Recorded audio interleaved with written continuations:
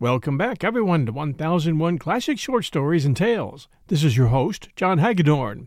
You might remember a couple of weeks ago, we did a story by R.H. Davis called Gallagher. We have two stories for you today by R.H. Davis. The first, Van Bibber's Burglar, and the second story, Van Bibber as Best Man, from his book of selected short stories titled Gallagher. And now our story, Van Bibber's Burglar. There had been a dance uptown, but as Van Bibber could not find her there, he accepted young Travers' suggestion to go over to Jersey City and see a go between Dutchy Mack and a colored person professionally known as the Black Diamond. They covered up all signs of their evening dress with their greatcoats and filled their pockets with cigars, for the smoke which surrounds a go is trying to sensitive nostrils, and they also fastened their watches to both keychains. Alf Alpin, who was acting as a master of ceremonies, was greatly pleased and flattered at their coming, and boisterously insisted on their sitting on the platform. The fact was generally circulated among the spectators that the two gents in high hats had come in a carriage, and this and their patent leather boots made them objects of keen interest. It was even whispered that they were the parties who were putting up the money to back the Black Diamond against the Hester Street Jackson. This in itself entitled them to respect. Van Bibber was asked to hold the watch, but he wisely declined the honor, which was given to Andy Spielman, the sporting reporter of the Track and Ring, whose watch case was covered with diamonds, and was just the sort of watch a timekeeper should hold. It was 2 o'clock before Dutchy Mack's backer threw the sponge into the air, and 3 before they reached the city. They had another reporter in the cab with them besides the gentleman who had bravely held the watch in the face of several officers to do for him, and as Van Bibber was ravenously hungry, and as he doubted that he could get anything at that hour at the club, they accepted Spielman's invitation and went for a porterhouse steak and onions at the Owl's Nest, Gus McGowan's all-night restaurant on 3rd Avenue. It was a very dingy, dirty place, but it was as warm as the engine room of a steamboat, and the steak was perfectly done and tender. It was too late to go to bed, so they sat around the table with their chairs tipped back and their knees against its edge. The two clubmen had thrown off their greatcoats, and their wide shirt fronts and silk facings shone grandly in the smoky light of the oil lamps and the red glow from the grill in the corner. They talked about the life the reporters led, and the Philistines asked foolish questions, which the gentlemen of the press answered without showing them how foolish they were. "And I suppose you have all sorts of curious adventures," said Van Bibber, tentatively. "Well, no, not what I would call adventures," said one of the reporters. "I've never seen anything that could not be explained or attributed directly to some known cause, such as crime or poverty or drink. You may think at first that you have stumbled upon something strange and romantic, but it comes to nothing. You would suppose that in a great city like this one would come across something that could not be explained away, something mysterious or out of the common, like Stevenson's Suicide Club. But I've not found it so. Dickens once told James Payn that the most curious thing he ever saw in his rambles around London was a ragged man who stood crouching under the window of a great house where the owner was giving a ball. While the man hid beneath the window on the ground floor, a woman wonderfully dressed and very beautiful raised the sash from the inside and dropped her bouquet down into the man's hand, and he nodded and stuck it under his coat and ran off with it. I call that now a really curious thing to see, but I've never come across anything like it, and I've been in every part of this big city, and at every hour of the night and morning, and I'm not lacking in imagination either, but no captured maidens have ever beckoned to me from barred windows, nor white hands waved from a passing hansom. Balzac and de Musset and Stevenson suggest they have had such adventures, but they never come to me. It is all commonplace and vulgar, and always ends in a police court or with a found drowned in the North River." McGowan, who had fallen into a doze behind the bar, woke suddenly and shivered and rubbed his shirt sleeves briskly. A woman knocked at the side door and begged for a drink, for the love of heaven, and the man who tended the grill told her to be off. They could hear her feeling her way against the wall and cursing as she staggered out of the alley. 3 men came in with a hack driver and wanted everybody to drink with them, and became insolent when the gentleman declined. and were in consequence hustled out one at a time by McGowan, who went to sleep again immediately with his head resting among the cigar boxes and pyramids of glasses at the back of the bar, and snored.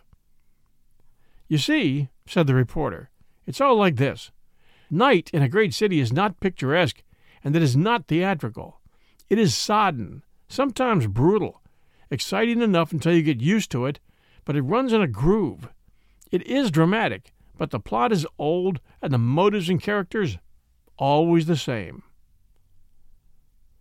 The rumble of heavy market wagons and the rattle of milk carts told them it was morning, and as they opened the door, the cold, fresh air swept into the place and made them wrap their collars around their throats and stamp their feet. The morning wind swept down the cross street from the East River, and the lights of the street lamps and of the saloon looked old and tawdry. Travers and the reporter went off to a Turkish bath, and the gentleman who held the watch, and who had been asleep for the last hour, dropped into a night-hawk and told the man to drive home. It was almost clear now, and very cold, and Van Bibber determined to walk.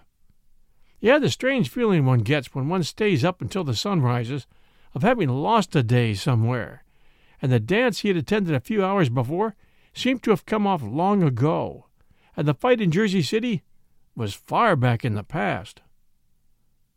The houses along the cross street through which he walked were as dead as so many blank walls, and only here and there a lace curtain waved out of the open window where some honest citizen was sleeping.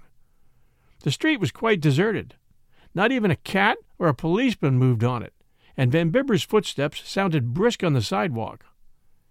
There was a great house at the corner of the avenue and the cross street on which he was walking. The house faced the avenue, and a stone wall ran back to the brown stone stable which opened on a side street. There was a door in this wall, and as Van Bibber approached it on his solitary walk, it opened cautiously, and a man's head appeared in it for an instant, and was withdrawn again like a flash, and the door snapped to. Van Bibber stopped and looked at the door, and at the house, and then up and down the street. The house was tightly closed, as though someone was lying inside dead, and the streets were still empty. Van Bibber could think of nothing in his appearance so dreadful as to frighten an honest man, so he decided the face he had had a glimpse of must belong to a dishonest one.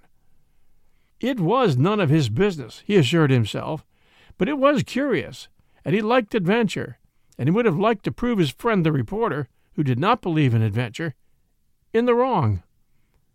So he approached the door silently, and jumped and caught at the top of the wall, and stuck one foot on the handle of the door, and, with the other on the knocker, drew himself up and looked cautiously down on the other side.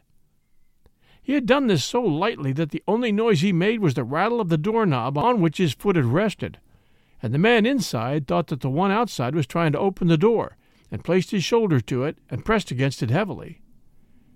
Van Bibber, from his perch on the top of the wall, looked down directly on the other's head and shoulders. He could see the top of the man's head only 2 feet below, and he also saw that in one hand he held a revolver, and that 2 bags filled with projecting articles of different sizes lay at his feet. It did not need explanatory notes to tell Van Bibber that the man below had robbed the big house on the corner, and that if it had not been for his having passed when he did, the burglar would have escaped with his treasure. His first thought was that he, Van Bibber, was not a policeman, and that a fight with a burglar was not in his line of life, and this was followed by the thought that though the gentleman who owned the property in the 2 bags was of no interest to him, he was, as a respectable member of society, more entitled to consideration than the man with the revolver. The fact that he was now, whether he liked it or not, perched on the top of the wall like Humpty Dumpty, and that the burglar might see him and shoot him in the next minute, had also an immediate influence on his movements. So he balanced himself cautiously and noiselessly, and dropped upon the man's head and shoulders, bringing him down to the flagged walk with him and under him. The revolver went off once in the struggle, but before the burglar could know how or from where his assailant had come, Van Bibber was standing up over him and had driven his heel down on his hand and kicked the pistol out of his fingers. Then he stepped quietly to where it lay and picked it up and said, "If you try to get up, I'll shoot you." He felt an unwarranted and ill-timedly humorous inclination to add, "And I'll probably miss you," but he subdued that. The burglar, much to Van Bibber's astonishment, did not attempt to rise, but sat up with his hands locked across his knees and said, "Shoot ahead. I'd a damn sight rather you would." His teeth were set and his face desperate and bitter, and hopeless to a degree of utter hopelessness that Van Bibber had never imagined.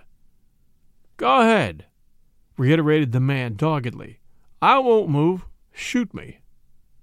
It was a most unpleasant situation. Van Bibber felt the pistol loosening in his hand, and he was conscious of a strong inclination to lay it down and ask the burglar to tell him all about it. "You haven't got much heart," said Van Bibber finally. "You're a pretty poor sort of burglar, I should say." "What's the use?" said the man fiercely. "I won't go back. I won't go back there alive. I've served my time forever in that hole. If I have to go back again, God help me if I don't do for a keeper and die for it. But I won't serve time there no more." "Go back where?" asked Van Bibber gently and greatly interested. "To prison?" "To prison, yes," cried the man hoarsely. "To a grave, that's where. Look at my face," he said. "Look at my hair. That ought to tell you where I've been. With all the color gone out of my skin and all the life out of my legs. You needn't be afraid of me. I couldn't hurt you if I wanted to. I'm a skeleton and a baby, I am. I couldn't kill a cat. And now you're going to send me back again for another lifetime. For 20 years this time, into that cold, forsaken hole. And after I'd done my time so well and worked so hard." Van Bibber shifted the pistol from one hand to the other and eyed his prisoner doubtfully. "How long you been out?" he asked, seating himself on the steps of the kitchen and holding the revolver between his knees. The sun was driving the morning mist away, and he had forgotten the cold. "I got out yesterday," said the man. Van Bibber glanced at the bags and lifted the revolver. "You sure didn't waste much time," he said. "No," answered the man sullenly. "No, I didn't. I knew this place, and I wanted money to get west to my folks, and the society said I'd have to wait till I earned it, and I couldn't wait. I haven't seen my wife for 7 years, nor my daughter. 7 years, young man, think of that. 7 years. Do you know how long that is? 7 years without seeing your wife or your child? And they're straight people, they are," he added hastily. "My wife moved west after I was put away and took another name, and my girl never knew nothing about me. She thinks I'm away at sea. I was to join 'em. That was the plan. And I thought I could lift enough here to get the fare. And now," he added, dropping his face in his hands, "I've got to go back. And I had meant to live straight after I got west. God help me, but I did. Not that it makes much difference now. And I don't care whether you believe it or not, neither," he added fiercely.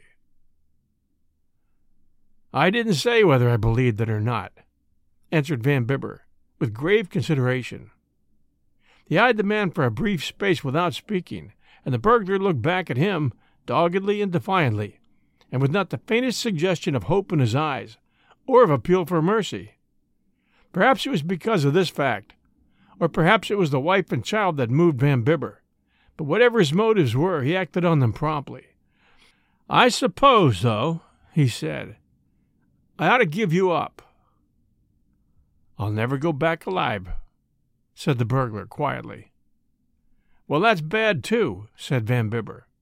"Of course, I don't know whether you're lying or not, and as to your meaning to live honestly, I very much doubt that. But I'll give you a ticket to wherever your wife is, and I'll see you on the train. And you can get off at the next station and rob my house tomorrow night, if you feel that way about it. Throw those bags inside that door where the servant will see them before the milkman does, and walk on out of here ahead of me. Keep your hands in your pockets, and don't try to run. I have your pistol, you know." The man placed the bags inside the kitchen door, and with a doubtful look at his custodian, stepped out into the street and walked, as he was directed to do, toward the Grand Central Station. Van Bibber kept just behind him, and kept turning the question over in his mind as to what he ought to do. He felt very guilty as he passed each policeman, but he recovered himself when he thought of the wife and child who lived in the West, and who were straight. "Where to?" asked Van Bibber, as he stood at the ticket office window. "Helena, Montana," answered the man, with, for the first time, a look of relief. Van Bibber bought the ticket and handed it to the burglar. "I suppose you know," he said, "that you can sell that at a place downtown for half the money." "Yeah, I know that," said the burglar. There was a half hour before the train left, and Van Bibber took his charge into the restaurant and watched him eat everything placed before him, with his eyes glancing all the while to the right or left. Then Van Bibber gave him some money and told him to write to him, and shook hands with him. The man nodded eagerly and pulled off his hat as the car drew out of the station, and Van Bibber came downtown again with the shop girls and clerks going to work, still wondering if he'd done the right thing. He went to his rooms and changed his clothes, took a cold bath, and crossed over to Delmonico's for his breakfast, and while the waiter laid the cloth in the cafe, glanced at the headings in one of the papers. He scanned first with polite interest the account of the dance on the night previous, and noticed his name among those present. With greater interest he read of the fight between Dutchy Mac and the Black Diamond, and then he read carefully how Abe Hubbard, alias Jimmy the Gent, a burglar, had broken jail in New Jersey and had been traced to New York. There was a description of the man, and Van Bibber breathed quickly as he read it. "The detectives have a clue of his whereabouts," the account said. "If he's still in the city, they're confident of recapturing him, but they fear that the same friends who helped him break jail will probably assist him from the country, or to get out west." "Yeah, they may do that," murmured Van Bibber to himself, with a smile of grim contentment. "They probably will." Then he said to the waiter, "Oh, I don't know, some bacon and eggs and green things and coffee." Just another day in the city. R.H. Davis writes some pretty good stories. Hope you enjoyed this one. We'll return with our second story right after these sponsor messages. Hey, it's Kaylee Cuoco for Priceline. Ready to go to your happy place for a happy price? Well, why didn't you say so? Just download the Priceline app right now and save up to 60% on hotels. So whether it's Cousin Kevin's Kazoo Concert in Kansas City, go Kevin, or Becky's Bachelorette Bash in Bermuda, you never have to miss a trip ever again. So download the Priceline app today. Your savings are waiting. Go to your happy place for a happy price. Go to your happy price, Priceline. And now, Van Bibber as best man. And now our second story. Young Van Bibber came up to town in June from Newport to see his lawyer about the preparation of some papers that needed his signature. He found the city very hot and close, and as dreary and empty as a house that's been shut up for some time while its usual occupants are away in the country.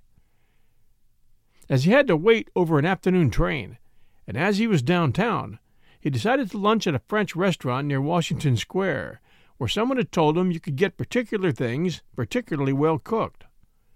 The tables were set on a terrace with plants and flowers about them, and covered with a tricolored awning. There were no jangling horse-car bells nor dust to disturb him, and almost all the other tables were unoccupied. The waiters leaned against these tables and chatted in French argot, and a cool breeze blew through the plants and billowed the awning, so that on the whole, Van Bibber was glad he had come. There was, beside himself, the old Frenchman scolding over his late breakfast. Two young artists with Van Dyke beards, who ordered the most remarkable things in the same French argot that the waiters spoke, and a young lady and a young gentleman at the table next to his own. The young man's back was toward him, and he could only see the girl when the youth moved to one side.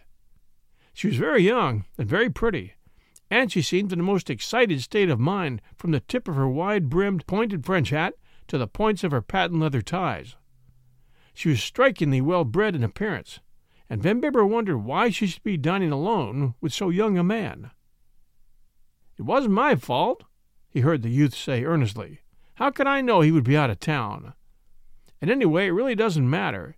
Your cousin is not the only clergyman in the city." "Of course not," said the girl, almost tearfully. "But they're not my cousins, and he is, and that would have made it so much, so very much different. I'm awfully frightened." "Runaway couple," commented Van Bibber to himself. "Most interesting. Read about him often. Never seen him. Most interesting." He bent his head over an entree, but he could not help hearing what followed, for the young runaways were indifferent to all around them, and though he rattled his knife and fork in a most vulgar manner, they did not heed him nor lower their voices. "Well, what are you going to do?" said the girl, severely, but not unkindly. "It doesn't seem to me that you're exactly rising to the occasion." "Well, I don't know," answered the youth easily. "We're safe here, anyway. Nobody we know ever comes here, and if they did, they're out of town now. You go on and eat something. I'll get a directory and look up a lot of clergymen's addresses, and then we can make out a list and drive around in a cab until we find one who has not gone off on his vacation. We ought to be able to catch the Fall River boat back at 5 this afternoon. Then we could go right on to Boston from Fall River tomorrow morning and run down to Narragansett during the day." "They'll never forgive us," said the girl. "Oh, well, that's all right," exclaimed the young man cheerfully. "Really, you're the most uncomfortable young person I ever ran away with. One might think you were going to a funeral. You were willing enough 2 days ago, and now you don't help me at all. Are you sorry?" he asked, and then added, "Please don't say so, even if you are." "No, not sorry exactly," said the girl. "But indeed, Ted, it's going to make so much talk. If we only had a girl with us, or if you had a best man, or if we had witnesses, as they do in England, and a parish registry, or something of that sort, or if Cousin Harold had only been at home to do the marrying." The young gentleman called Ted did not look, judging from the expression of his shoulders, as if he were having a very good time. He picked at the food on his plate gloomily, and the girl took out her handkerchief and then put it resolutely back again and smiled at him. The youth called the waiter and told him to bring a directory, and as he turned to give the order, Van Bibber recognized him, and he recognized Van Bibber. Van Bibber knew him for a very nice boy of a very good Boston family named Standish, and the younger of 2 sons. It was the elder who was Van Bibber's particular friend. The girl saw nothing of this mutual recognition, for she was looking with startled eyes at a hansom that had dashed up the side street and was turning the corner. "Ted! Oh, Ted!" she gasped. "It's your brother. There, in that hansom. I saw him perfectly plainly. Oh, how did he find us? What shall we do?" Ted grew very red, and then very white. "Standish," said Van Bibber, jumping up and reaching for his hat, "pay this chap for these things, will you? And I'll get rid of your brother." Van Bibber descended the steps, lighting a cigar, as the elder Standish came up them on a jump. "Hello, Standish," shouted the New Yorker. "Wait a minute. Where are you going?" "Why, it seems to rain Standishes today. First I see your brother, then I see you. What's on?" "You've seen him?" cried the Boston man eagerly. "Yes, and where is he?" "Was she with him? Are they married? Am I in time?" Van Bibber answered these different questions to the effect that he had seen young Standish and Mrs. Standish not half an hour before, and that they were just then taking a cab for Jersey City, whence they were to depart for Chicago. "The driver who brought them here, and who told me where they were, said they could not have left this place by the time I would reach it," said the elder brother doubtfully. "That's so," said the driver of the cab, who had listened curiously. "I brought him here not more than half an hour ago. Just had time to get back to the depot. They can't have gone long." "Well, they have," said Van Bibber. "However, if you get over to Jersey City in time for the 2:30, you can reach Chicago almost soon as they do. They're going to the Palmer House, they said." "Thank you, old fellow," shouted Standish, jumping back into his hansom. "It's a terrible business. Pair of young fools. Nobody objected to the marriage. Only too young, you know. Ever so much obliged." "Don't mention it," said Van Bibber politely. "Now then," said that young man, as he approached the frightened couple trembling on the terrace, "I've sent your brother off to Chicago. I do not know why I selected Chicago as a place where one would go on a honeymoon, but I'm not used to lying, and I'm not very good at it. Now, if you will introduce me, I'll see what can be done toward getting you 2 babes out of the woods." The young Standish said, "Miss Cambridge, this is Mr. Cortlandt Van Bibber, of whom you've heard my brother speak." and Miss Cambridge said she was very glad to meet Mr. Van Bibber, even under such peculiarly trying circumstances.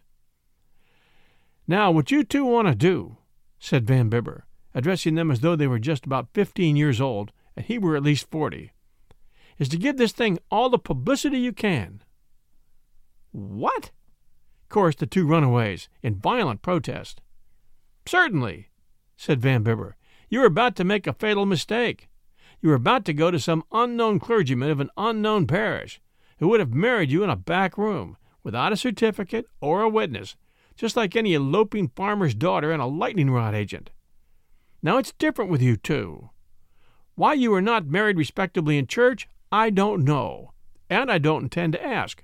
But kind Providence has sent me to you to see that there is no talk nor scandal, which is such bad form, and which would have got your names into all the papers.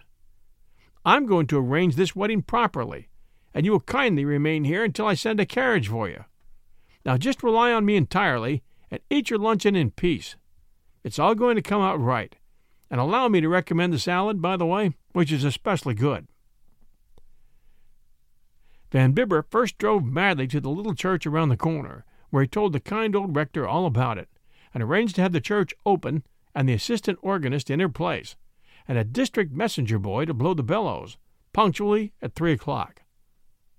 "And now," he soliloquized, "I must get some names. It doesn't matter much whether they happen to know the high contracting parties or not, but they must be names that everybody knows. Whoever's in town will be lunching at Delmonico's, and the men will be at the clubs." So he first went to the big restaurant, where, as good luck would have it, he found Mrs. Reggie Van Arndt and Mrs. Jack Peabody, and the Mrs. Brookline, who had run up the Sound for the day on the yacht Minerva of the Boston Yacht Club. And he told them how things were, and swore them to secrecy, and told them to bring what men they could pick up. At the club he pressed 4 men into service who knew everybody, and whom everybody knew, and when they protested that they'd not been properly invited, and that they only knew the bride and groom by sight, he told them that didn't make any difference, as it was only their names he wanted. Then he sent the messenger boy to get the biggest suite of rooms on the Fall River boat, and another one for flowers, and then he put Mrs. Reggie Van Arndt into a cab and sent her after the bride, and as best man he got into another cab and carried off the groom. "I've acted either as best man or usher 42 times now," said Van Bibber, as they drove to the church, "and this is the first time I ever appeared in either capacity in Russia leather shoes and a blue serge yachting suit. But then," he added, contentedly, "you ought to see the other fellows. One of them's in a striped flannel." Mrs. Reggie and Miss Cambridge wept a great deal on the way uptown, but the bride was smiling and happy when she walked up the aisle to meet her prospective husband, who looked exceedingly conscious before the eyes of the men, all of whom he knew by sight or by name, and not one of whom he'd ever met before.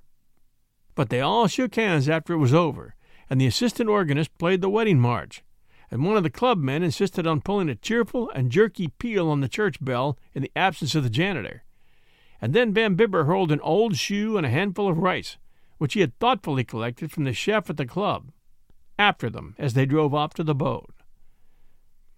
"Now," said Van Bibber, with a proud sigh of relief and satisfaction, "I will send that to the papers, and when it is printed tomorrow it'll read like one of the most orthodox and one of the smartest weddings of the season. Yet I can't help thinking—" "Well?" said Mrs. Reggie, as he paused doubtfully. "Well, I can't help thinking," continued Van Bibber, "of Standish's older brother racing around Chicago with the thermometer at 102 in the shade. I wish I'd only sent him to Jersey City. It just shows," he added mournfully, "that when a man is not practiced in line, he should leave it alone." R.H. Davis can really paint a picture with words. Great story. Enjoyed that a lot, and hope you did too. If you enjoy our stories here at 1001 Classic Short Stories and Tales, please don't hesitate to send us a review, especially you Apple listeners. We appreciate reviews, and they help new listeners find us. Also, we do appreciate our Patreon supporters very much. I don't mention Patreon often enough, but Patreon is where some of our supporters go to give us financial support. $3, $4, $5 a month is what they invest in our 1001 network. and they are greatly, greatly appreciated. Give it a try yourself, and you'll feel good about yourself. That's Patreon, patreon.com/1001 Stories Network. As you know, 1001 Classic Short Stories and Tales comes out every Wednesday at 5 p.m. Eastern and every Sunday at 12 noon. Thank you so much for being a part of it and following us. We appreciate it. Until next time, everyone, stay safe, and we'll be back soon.